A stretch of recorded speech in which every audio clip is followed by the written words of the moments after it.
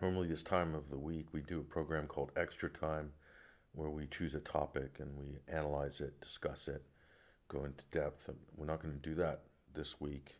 I wanted to talk about something else, and this video will be on general release on our social media channels. I want to talk about a hearing that took place today at Westminster Magistrates Court in London. This was a case hearing for WikiLeaks founder Julian Assange. And today, Assange's legal team requested an extension, more time to be given in the run-up to Julian's U.S. extradition hearing. And the judge flatly denied this request. I don't see exactly what the reason given was. On the other hand, the defense had many good reasons to request an extension. While Julian Assange has been incarcerated in Belmarsh prison, he's been denied access to the basic tools to prepare his own defense. He has had restricted access to his own legal team and vice versa.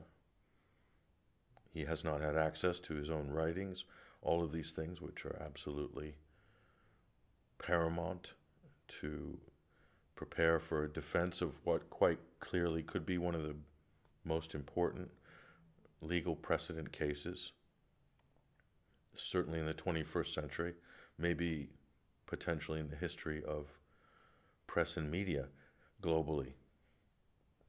That's no exaggeration, because what's at stake is the United States government is attempting to exert universal jurisdiction over a non-U.S. citizen and a non-U.S. publishing outlet, WikiLeaks. For what?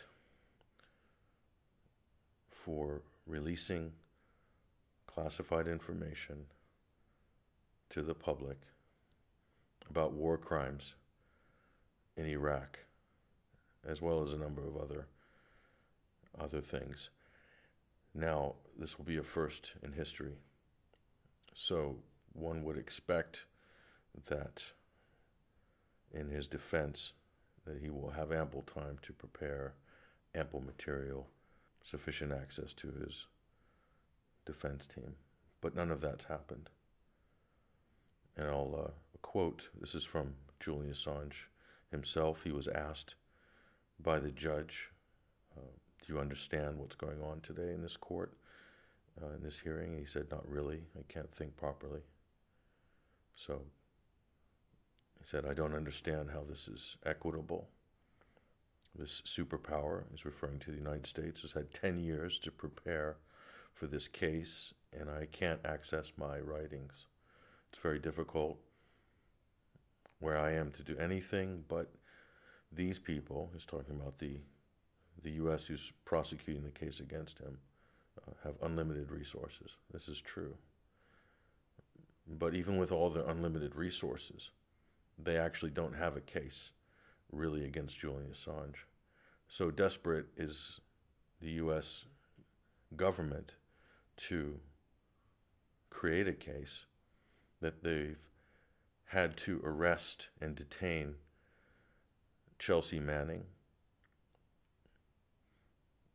Why? To coerce Manning to give up federal evidence and to incriminate Julian Assange. The same with Jeremy Hammond. So the U.S. government's fishing for a case. They don't actually have one. They're trying to mount a prosecution under the 1917 Espionage Act, an antiquated piece of legislation, World War I era legislation that in so many ways is hardly relevant to the 21st century. But make no mistake about it, Julian Assange is a journalist. His legal defense team, Mark Summers, said, I quote, this is part of an avowed war on whistleblowers, including investigative journalists and publishers. Julian Assange won many awards as a journalist before this. He was feted by the liberal intelligentsia. All the celebrities wanted to cozy up next to this award-winning journalist with this groundbreaking organization called WikiLeaks. And then the public relations campaign, the U.S. government smear campaign, the collusion between the U.S., Britain, Sweden, and Ecuador to isolate, demonize Assange. Of course, public opinion is turned against him at that point. So there is a war on whistleblowers. There is a war on journalists and publishers.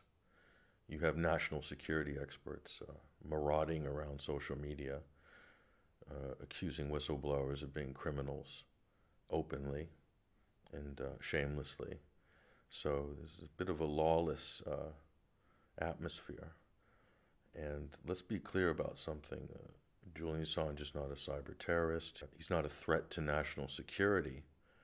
What he is a threat to is an elite war machine. And this is a war machine that routinely lies its way to war.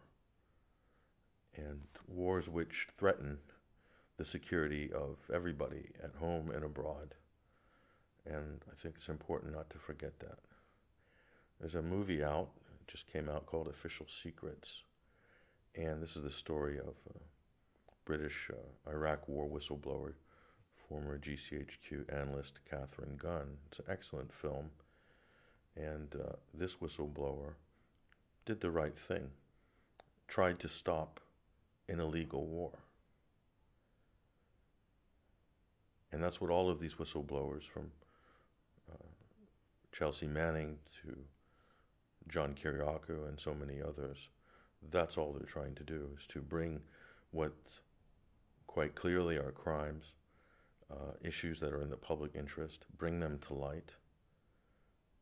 And if that means using the media or the press as the avenue to do that, to expose those crimes, to bring those issues into the public light, then so be it. More likely it's going to happen through the press than it is through official government whistleblower channels, especially when the people you're blowing the whistle on control the institutions that you're meant to be filing your official complaints through. There's another whistleblower in Serbia who's being detained right now. His name is Alexander Obradovic, and he worked in a Serbian arms manufacturer, and he leaked corporate documents that showed corruption at the government level.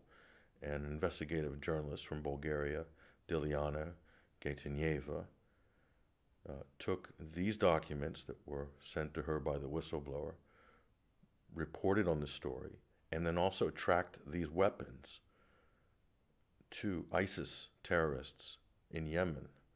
These are weapons procured by the U.S. Department of Defense. U.S. DoD contractors. There's various shipments with various end users in this network of weapons trafficking. But they have ended up in the hands of terrorists in Syria and Yemen. So this is a violation of U.S. law, European law, international law. And what happened? They've arrested the whistleblower. They've attacked the journalist. And this is in a country, Serbia. So in Western Europe, people think that they're above all of this, that our societies, our governments are not that corrupt that we would be attacking and jailing whistleblowers and intimidating and attacking journalists. And what sort of democracies do we really have? We all need to ask ourselves that question.